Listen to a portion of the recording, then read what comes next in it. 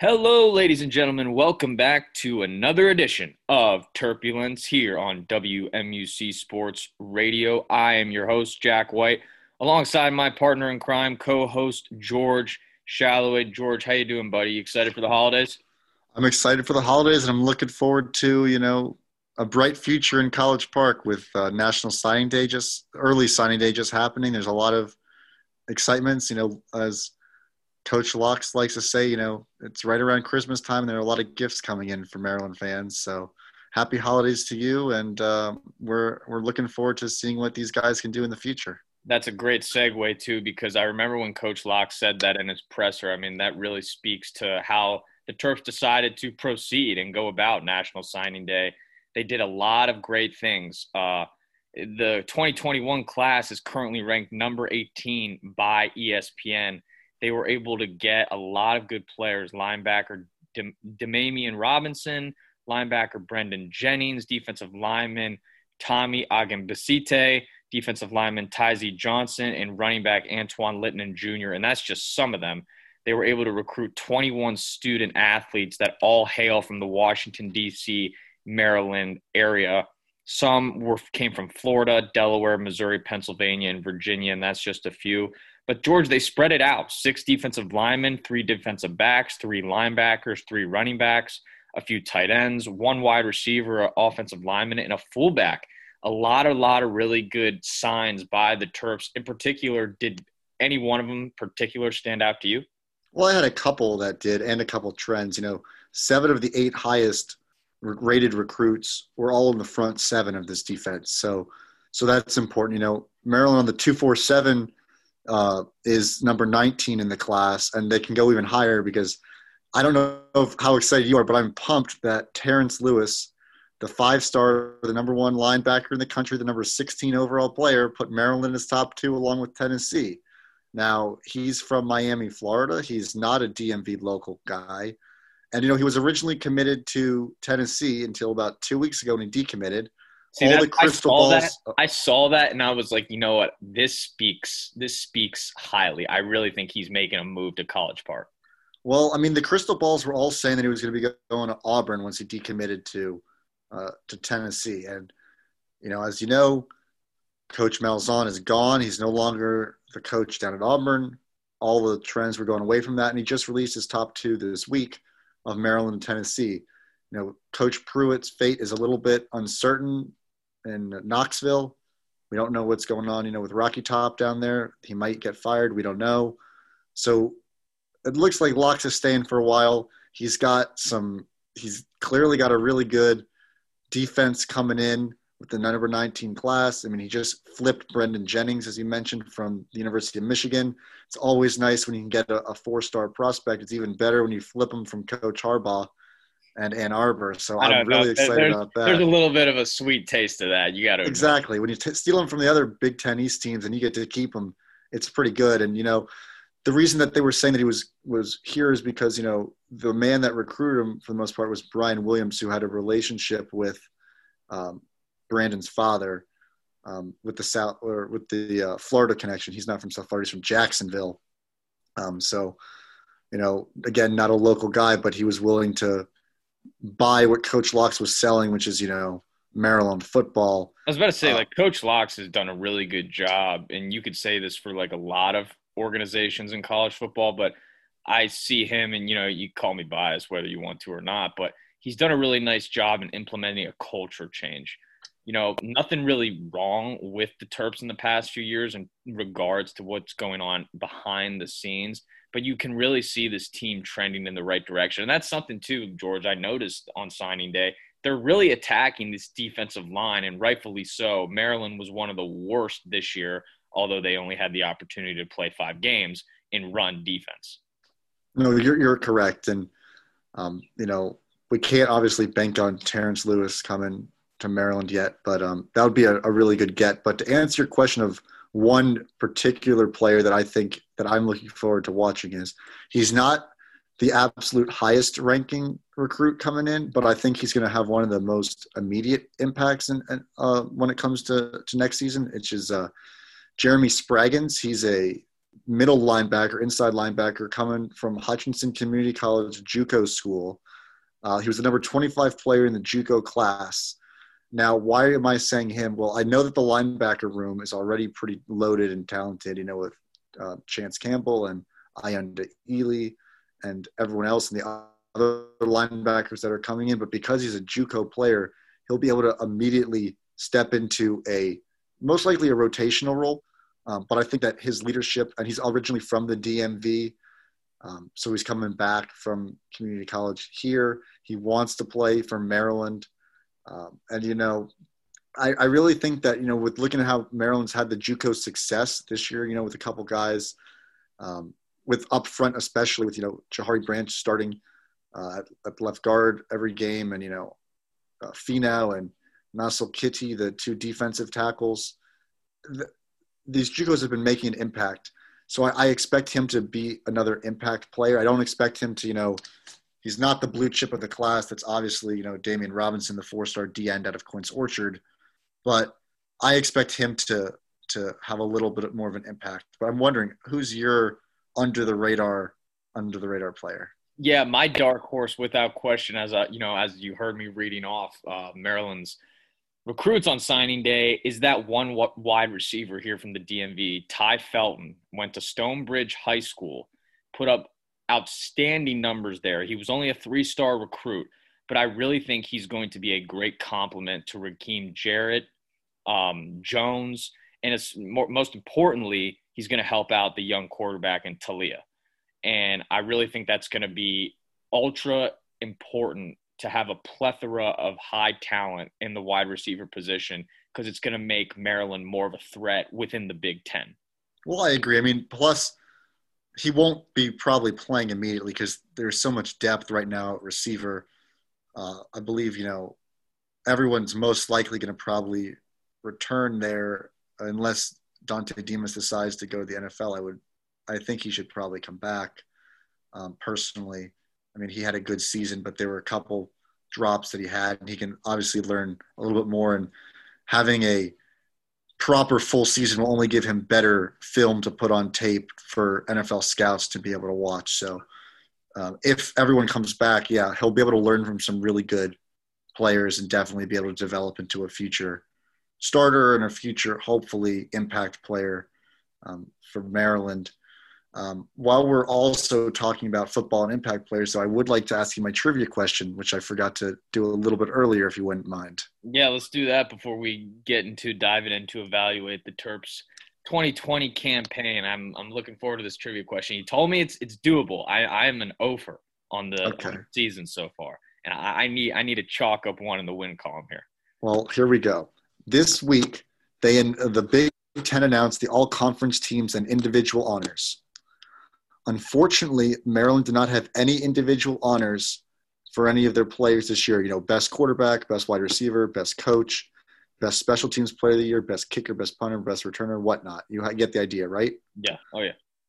Who was the last Maryland player to win an individual honor for the Big Ten?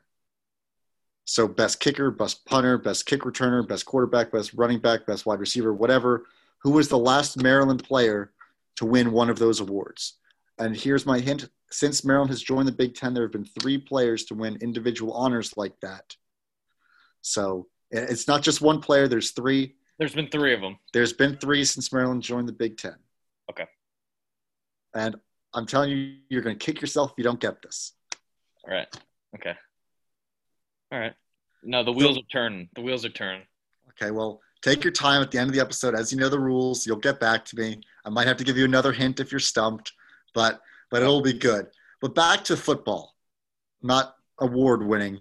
This is, more about after, signing day with kind of the thoughts on the season, Yeah. Personally, if you told me that the season Maryland would finish 2-3, I wouldn't have been that happy. Yep. But the way that they finished 2-3 it doesn't show on the the wins and loss columns for me personally. I mean, yeah. If you would have told me that Maryland would have lost by 16 points on the road to a top 15 Big Ten East team, first of all, I probably would have thought that would either have been Penn State or Michigan, not Indiana. Yeah, absolutely. And as they were down, 23 players, and Coach Locks was basically, back from, all of his quarantining, I think that is a decent performance they had. The game against Northwestern wasn't so good. Minnesota and Penn State were both really good games. And then this last game against Rutgers, again, they were out without their starting quarterback. And then Lance didn't play well. And you have Eric Nigerian, who I didn't even know who he was before, he got thrown into the fire, if you will, and had a decent game. Yeah. He gave Maryland a chance, and that's all you can ask for. Yep. When your starter and your backup, both 4-stars, weren't able to play and didn't have a very good day. So I wasn't upset with that performance, but I think 2-3 with everything that was said and done was okay. I mean, it was a lot closer than I thought, but man, I tell you, we obviously with the game canceled against Michigan State on Saturday, that gets rid of our chance to go 500. And I truly believe that Maryland would have been able to beat Michigan State now that they knew that Talia wouldn't have been eligible to play. That's an entire week of giving reps to both, Lance and Eric, and one of them would have become this week's starter who would have been able to do something. The defense, played pretty well against Rutgers, especially in the first half. They pitched a shutout without defensive coordinator John Hoke, who was also out. And I mean, Tarheeb still played out of his mind, if you ask me. The true freshman corner, he had a great game. I mean, look at all the problem is, they got 4 or 5 forced fumbles and didn't get any of them, which just was terrible. Yeah. And there were just some stupid boneheaded penalties, and that, really ended up costing them the game. Jay-Sean Jones with those blindside blocks, and Ami Finau rolling over the quarterback for Rutgers' ankle, and then, Coach Locks having to give him some disciplinary action for this week's game, which ended up getting canceled. It was too bad, but that's why I'm saying there's hope in College Park. This number 19, 18 class, depending on what source, 247 or ESPN, the chance to still get a couple transfers. The NCAA said that every player that decides to transfer this year will have eligibility. There won't be a problem because with COVID, they're letting that happen. So I'm telling you, I think that there's a lot. Coach Locks can still work his magic like he does. I mean, a year ago, we were saying, oh, this was a good class. It was 31 in the country with, Rakim Jarrett. We thought that this guy that would be throwing in the ball this year was going to be either Josh Jackson or Lance Legendre. Then, in May, he goes out and I don't want to say steals Talia, but he steals Talia, and that completely changed, our quarterback room. So who knows what can happen with transfers and. Oh, I think Talia has changed the whole outlook of this system. Absolutely. The way Locksley runs this offense. And for those that still are in disbelief, don't have faith, they're tired of the inconsistency, been there, done that kind of attitude, getting impatient with this Maryland football program and this team, I say stop. Stop. Take a deep breath, as my good friend Aaron Rodgers would say, RELAX, relax. This team, we talked about it all season. Granted, a small sample size, 5 games. But the bottom line is this team throughout the season have taken their lumps, both on and off the field with COVID, but they have been trending in a positive direction. For every bad thing they've done, the good things they've done to reciprocate have been overshadowing all the mistakes. So what's important to realize here out of this season, and by the by, I do want to just throw in that I do believe Maryland would have had a very great game on all assets of the ball against Michigan State, a 2-5 team,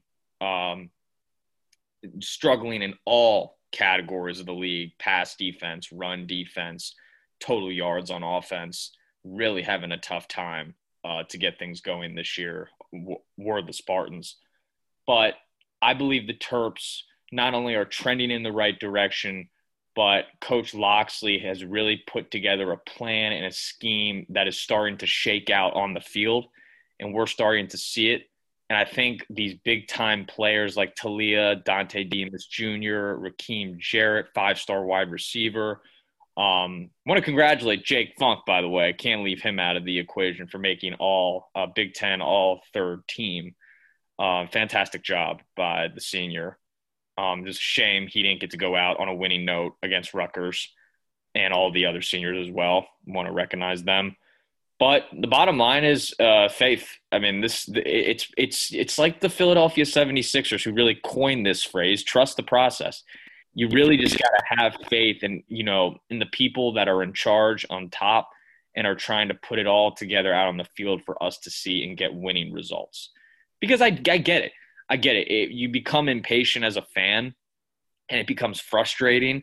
I mean, George, you can relate to this. I can relate to this a little bit. But as a student, it becomes excruciating because you become like part of the family, like part of the team. And it becomes excruciating to go to games and watch loss after loss after loss, walk back to your room in a funk and just not want to talk to anybody, or, just you're completely at lost. And like, how did this happen? Why does this keep happening? I really do think we're going to see above 500 records for the next few years with the talent that's being brought in and the talent that's already here, especially with the change at head coach and Mike Locksley. I really think he's got great experience. He's coached under incredible players. He's recruited incredible players. He knows what he's doing, and I have trust. I have faith in that he's doing all the right things. Yeah, I think that he's definitely on the right track. It really stinks because, I'm willing to throw out that first game against Northwestern as an outlier. That was the first time that any of these guys played together as a team, first live reps, Talia's first start, nerves, what have you, whatever. But then they were peaking. They beat Minnesota in a thriller at home. They demolished Penn State in every aspect of the game. And then, boom, COVID plague struck the Terps. It hit Cole Fieldhouse at Gossett. And, they had to cancel the game against Ohio State, had to cancel against Michigan State, come back. Indiana, they're depleted. And they shoulda, coulda, woulda won that game. Doesn't count, but they were in it. Then, the Michigan game canceled. Probably could have beat the Wolverines up in the Big House. And then Rutgers, again, should have won that game, plagued by COVID with, a few players that were difference makers, especially your starting quarterback. Coaching staff's got it. That's another thing, too, that we haven't even addressed. These players are living on the lesson of uncertainty every week, every day. They have no idea whether they're going to have to travel. They have no idea whether they're going to have to go to practice, when they're going to be playing. I mean, the Michigan game, was it the Michigan game, or it was the Michigan game. The Michigan game was canceled the night before it even happened. I don't know how you respond to that as a player, because you've been preparing all week, and I can just speak from a fan's perspective. That's really frustrating when you're geared up all week to watch your team play on Saturday. I mean, that becomes really, really annoying. And I know I'm not the only college football fan that's just tired of that. But, nonetheless, they're having to face obstacles and demons that a normal season doesn't present, which is really tough. And I know they're not the only program that has been hurt by COVID-19, but at the same time, Maryland has had to deal with a lot of it. And you can see that a team that's only played 5 games. I mean, there's teams out there. University of North Carolina, Chapel Hill just happens to be the first one that comes to my mind. They've played 11 games on the season. 11. I mean, I looked at their record. I'm like, I guess it makes sense that they're ranked, no disrespect to their program, but it's like, they're probably ranked because you got a lot of stud teams in stud conferences like the Pac-12, like the Big Ten, like the SEC, that aren't playing as nearly amount of games as they are. So, it's all relative. It's an interesting season. I don't know how the committee makes decisions like this, especially the decision how they decided to just let Ohio State waltz on in, decrease the game amount to 6 instead of 7 where it was originally. Don't even get me started on that. That is just absolutely ludicrous. I don't know where that thought. They brought it down to 5 from 6. It's even less. Was it really from – so It was six to originally five. six. Six They to brought five. it down to five, correct. I just don't understand. I don't understand where that originates. Why you're giving a team like Ohio State. Forget that they're good. Forget that they go every year. They're a talented team. You deserve it. If you're good and you're talented and you win every season, go. Fine, you deserve it. But a team like Texas A&M that has had an incredible season, they've been going through COVID. They've played a lot of games. They are a better team than Ohio State, and they've played more games. I don't understand why they're not being given the chance. I even suggested, I had a conversation the other day with a buddy. Would you agree to like have I don't know, I don't even know what you could call it, like a COVID qualifier game, like Texas A&M versus Ohio State? The winner goes to the CFP. Like, Well, you know? Well, there's a couple of things that I want to say from what you just said. The reason why Ohio State's going and they made their rule change is just dollars and cents. Every team that goes to the college football playoff, the conference makes $6 million. So It's all there about are money. there are 6 million reasons why they changed it from 6 to 5 because every team benefits from that. They split it among all the schools, so it helps everyone, and that's why they did it. Why I don't think there should be a college football playoff qualifier game? It's really simple. Where's that going to be? Texas A&M's got to fly from College Station in Texas to Columbus. Well, okay, great. Or they got to fly from Columbus to College Station. Just traveling, there's the possibility of picking up more germs. They might fly, then test positive before the game, like a Des Bryant situation, then not be eligible to play. Who knows? Yeah. So it could be even worse. But another problem is, which I find the most frustrating, is that all of these different conferences have different protocols for the virus. The Big Ten is one of the most rigid and strict with, if you test positive, you cannot play for 21 days since that day, that test. Where it's the SEC or it's, the ACC, it's not like that. And when you get to the, college football playoff, and if Big Ten, if Ohio State wins against Northwestern tomorrow at noon, and they win that game and they are the number 4 team, when they have to then play against Alabama, who would, assuming that they beat Florida and stay at number 1, well, what happens if someone from Alabama tests positive tomorrow and only misses, a week, 10 days? Someone from Ohio State tests positive and they're out for 3 weeks. How does that work? How is that fair? Are they going to change the policies now for the playoff? Like, I don't know. And then that's not fair to the regular season. So there's a whole lot of problems that are going on with no standard policies. Yeah, you got to keep it consistent. You can't shake things up at the very last minute. That makes sense. Yeah, so there's just so many things that are frustrating about it. I mean, remember when Coach Saban tested positive the week of the Georgia game, and then he had 2 or 3 negative tests in a row, and then after 3 or 4 days, they let him coach on the sidelines. Yeah, like what? I mean, even if it was a false positive, that's just crazy. That's not the SEC. That's not the policy.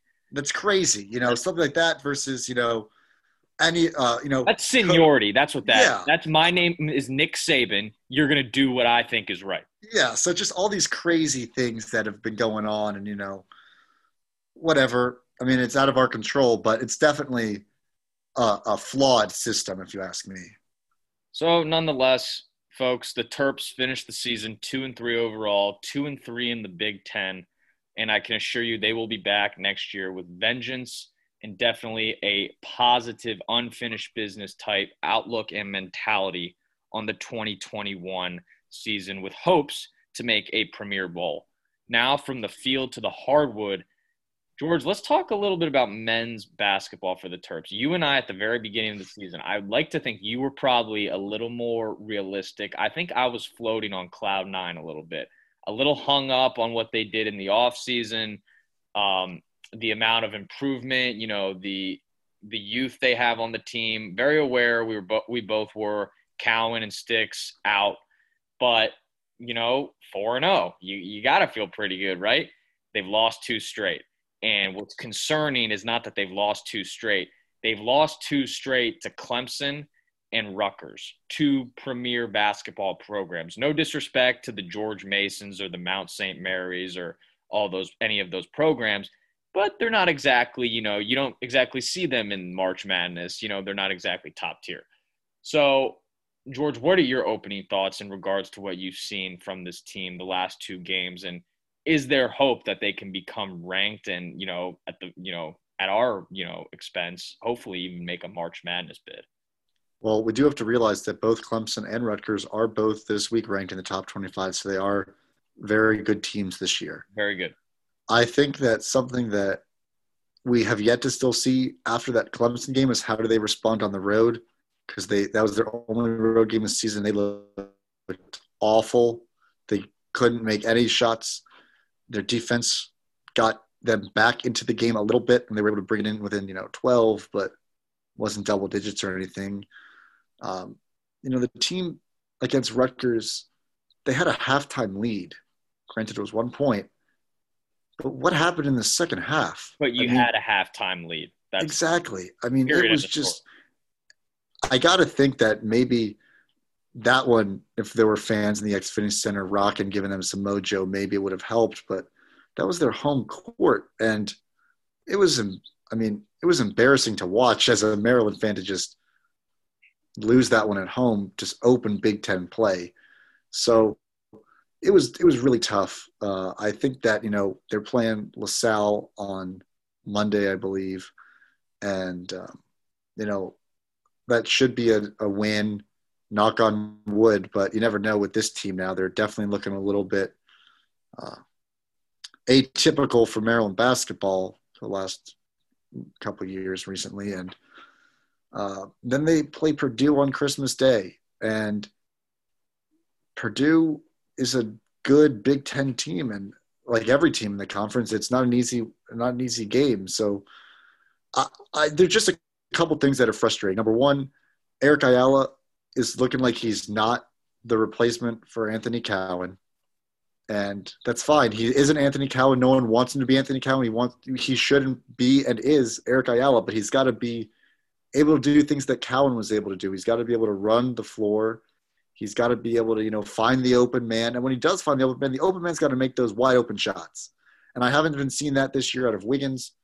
I mean, he was the guy that was supposed to have the big jump this year. He was supposed to put the team on his back. And this year it's been Donta Scott doing that, which is great. He's a tough young guy. He's a sophomore. He's got a lot of upside to him.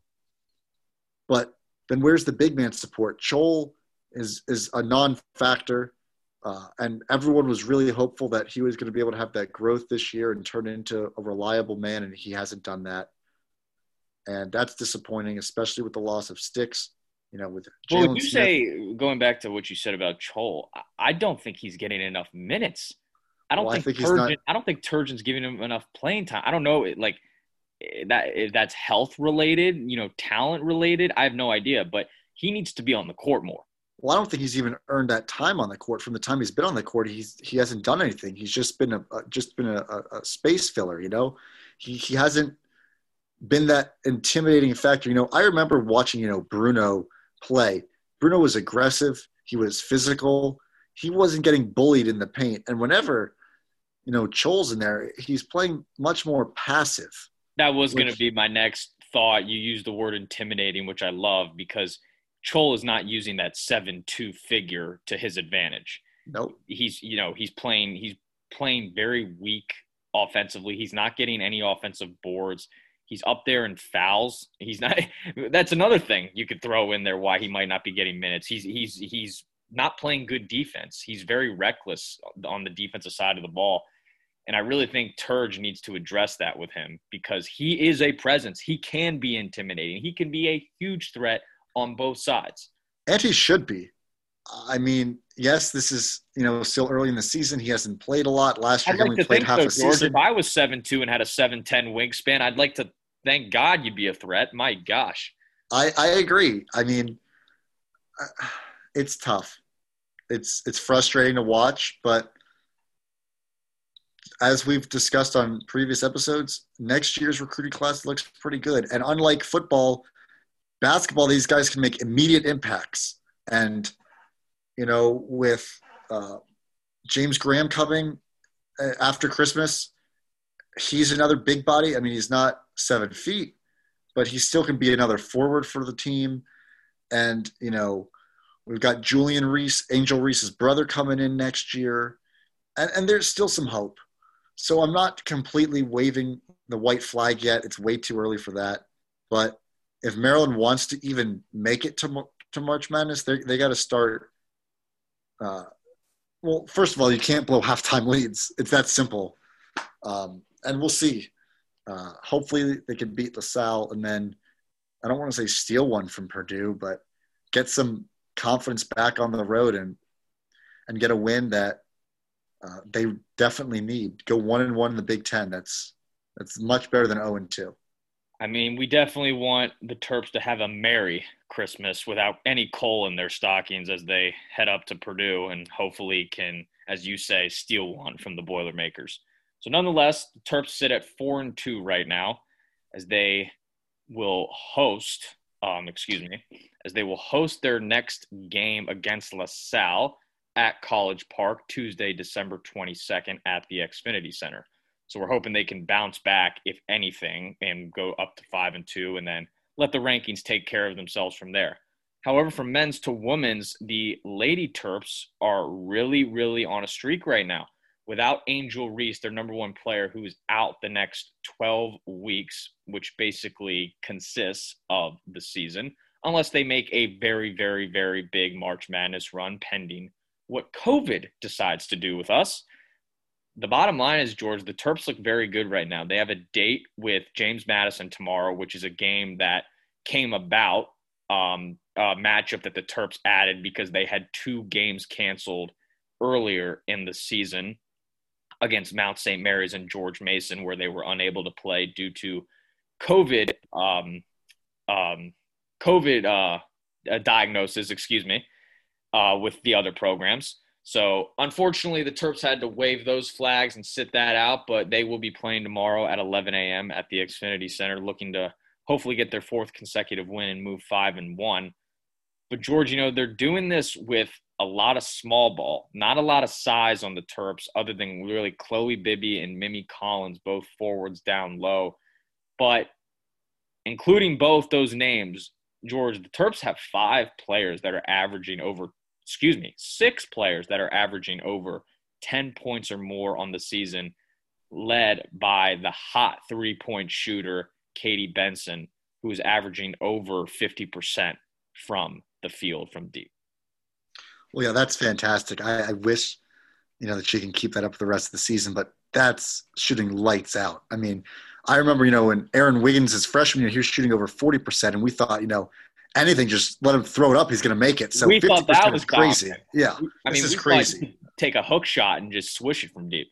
Exactly. So Katie is shooting out of her mind right now, and hopefully that can continue with Big Ten play because, as you know, they just had a nail biter against Rutgers, or they were able to come out with a 4-point win. I think, 91-87? 91-87 was the final. Yeah, so it was really close. Up in the rack, the Rutgers Athletic Center. So next time that we get them down to the Xfinity Center, which should help.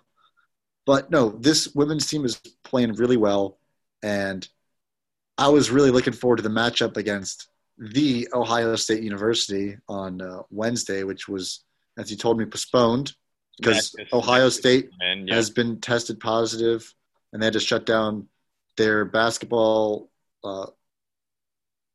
program for the women's team. They had to cancel their game against St. Mary's in Iowa. Those games were canceled, and it really stinks because, as you remember, Maryland were able to cut down the nets in front of Ohio State in the Big Ten championship tournament in Indianapolis last year before the whole world shut down for COVID. And I would have loved to have seen that rematch because I guarantee you that Coach Freeze was going to get her players ready to, stomp on their throats and not let up that Big Ten lead. Oh, come in hot. Absolutely. Come with a lot of fire, for sure. So I was looking forward to that game, as we've mentioned. Well, finally, I feel like the NCAA and the Big Ten made a good decision in not immediately jump into a cancellation. They're going to postpone it. They're going to try and figure out a date. Everyone, including me, would like to think we're on the brighter end of this virus. Yep. Vaccinations are coming out. Obviously, that's another conversation, but I like how the NCAA decided to say, hold it, 2021, January, February, we could probably slip this in right before March Madness. Yeah, but also, in some other bright side for the women's team, they got another recruit to sign for 2022 this year. or this week, sorry. That Ava was big. That Sciola, was huge. junior from Pennsylvania. She was a state runner-up last year in the District 1 Class 6A championship game. Not exactly sure how Pennsylvania does their championship with their scheduling and what divisions are what, but regardless, she made it to a state championship run. Her team lost in the finals, but you know that she was definitely a leader of that team as a sophomore because she's a junior this year. Averaging almost 15 points a game, 14.6, and 9.1 rebounds per game. So, again, she's just going to continue the pipeline of hopefully Maryland stars of tomorrow. And we're all excited to welcome her to Terp Nation and let her come in a couple of years and have Coach Freeze continue to develop her. And by then, we'll be able to see how Angel can mentor her because she's the future of this team. I was about to say Angel. I mean, she is one of those 6 players that was averaging over 10 points, and she's played in 4 games in the season. So you say that out loud, it becomes so surreal when Angel's a junior, senior, if she chooses to stay with the team that long, because I know her ultimate goal is to reach the WNBA. I mean, gosh, that could be scary. That could be really, really scary because Angel Reese can play some ball. She's very talented from deep inside the paint, rebounding the ball. She's got a lot of skill. So definitely some uplifting news for sure for the Lady Terps to look out for. And don't want to forget to mention, too, after these matchups, the men's against LaSalle and the Terps taking on JMU tomorrow at Xfinity Center, both squads will be playing Big Ten opponents from here on out until March when the Big Ten tournament in Indianapolis hits. George, do you think that will kind of ignite a fire in both teams, especially the men's, knowing that the opponents they don't get any easier? Well, I think that it's going to, bring about those competitive juices. But when you get to this level of, Division I basketball, regardless of its non-conference play or conference play, you should always be excited. But yes, when we start having some more rivalries and they start playing, the Ohio States, the Michigans, the Michigan States, there's been some bad blood. Last year, I remember, Coach Turge got a little backlash for his comments about how, Caleb Wesson was throwing elbows against Jalen Smith. And then there were some technical fouls against Anthony Cowan when they were playing in the Schottenstein Center against Ohio State. When we played against Juwan Howard's team, with Michigan, the last game of the season for senior day, we got to cut down the nets in front of them. That right there, Michigan doesn't like that. And now Michigan's ranked, and we're playing them up in the Chrysler Center in a couple of weeks. So that'll be a close game. And then whenever Maryland basketball plays Michigan State, it's going to be a crazy finish. I mean, going back to the game in spring of 2017 when Melo Trimble hit the game-winning three-pointer against Michigan State and, throws up his jersey showing off Maryland in front of all, the Michigan State fans and Michigan State players. And then the following year, spring 2018, when Michigan State was a top 10 team in the country, Maryland had a 13-point lead at half, ended up blowing it, which was terrible. And, the student section was going nuts because they were saying, that was the whole issue with Coach Nassar. And, everyone was screaming, Izzo knew, and there was a lot of bad blood there. And Izzo was turning around in the student section and yelling back. And there's a lot of problems. I mean, he wasn't really yelling back. He was just looking at people. Let's be honest. He's a professional and wouldn't stoop that low. But I could tell in his head he was upset. Yeah. And, and then last year with the 2 college game days up in East Lansing and back in College Park, each one winning on each other's away courts. Neither one could defend the home turf. Those two teams, it's really developed into a true rivalry over the years. I think so. Maybe Michigan State doesn't feel that way right now because they say, oh, well, we got, Michigan. But in basketball, it's definitely a rivalry. And, when we don't get to play in football, it makes it hard. But, we'll see. But, no, I definitely think that this will light a fire under them, and it should. But, again, they got to get excited to play LaSalle because that's the most important game coming up. It's one game at a time, and can't lose that one. Again, as George said, the Terps will take on LaSalle December 22nd, next Tuesday, while the Lady Terps, you're going to want to set your alarms tomorrow, take on JMU at 11 a.m. at Xfinity Center. Now, before we sign off here, George, you had a trivia question for me. I got 2 names floating in between the ears right now. I think I know it, but why don't you read it for our listeners one more time? I'll read it and give a hint for our listeners and you. So this week, the Big Ten released the all-conference teams and the all-individual honors for the Big Ten football. Unfortunately, Maryland did not have any individual honors, best quarterback, best kick returner, best wide receiver, best defensive back, best linebacker, what have you, on this year's list. Who was the most recent all Big Ten individual honor from the University of Maryland? And here's my hint. There have been 3 in the past, since Maryland's been a part of the Big Ten. 2 special teamers and 1 offensive player. We have yet to have a defensive all individual honor, but we've had 2 special teams and 1 offensive. That's my hint for you. And let's hear your thoughts. And we have not had a coach. No coach. No coach. Okay. Okay.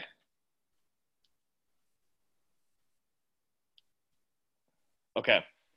So my thoughts, I'm thinking about like the obvious names. I was thinking about like DJ Moore and Stephon Diggs immediately. And I was like, how could Stephon Diggs not be honored? Like how? Like I was just like, and then I went to DJ Moore. I was like, no, I think that a little too far back. And then I was even thinking of Ty Felton. Ty Johnson, excuse me. Thank you. And I was like, oh man. And I was like, that, I don't know, that might be stretching it. And now that you say special teams and 1 wide receiver, I'm gonna have to go with my gut. I'm gonna have to play the odds. I'm gonna say Stephon Diggs. Oh my gosh, that's incorrect. That's incorrect. Well, okay, that's incorrect. Wait, okay. I got it wrong, but I want another hint. I want to see if I can break this down. It was a special teams player. It was not the offensive player. We have had this was the order. It went special teams, offensive, special teams for the individual honors. That's my hint for you. Is that it? Does that help?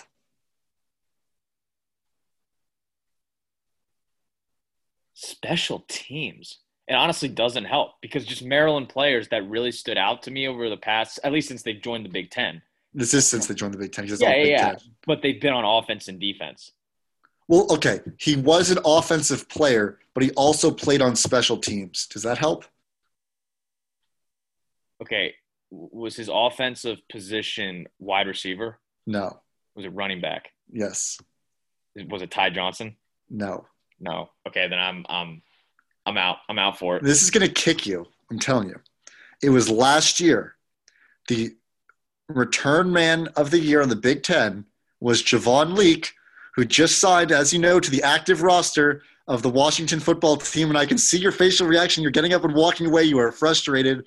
I told you were going to kick yourself. It was Javon Leake. I literally just had a hype moment last week when I saw that on Twitter that Javon Leake was brought up to active the Washington football team, to the active roster due to the injury of Antonio Gibson. And I saw that, and I immediately thought, oh, my God, we got a Terp on the active roster. Let's go.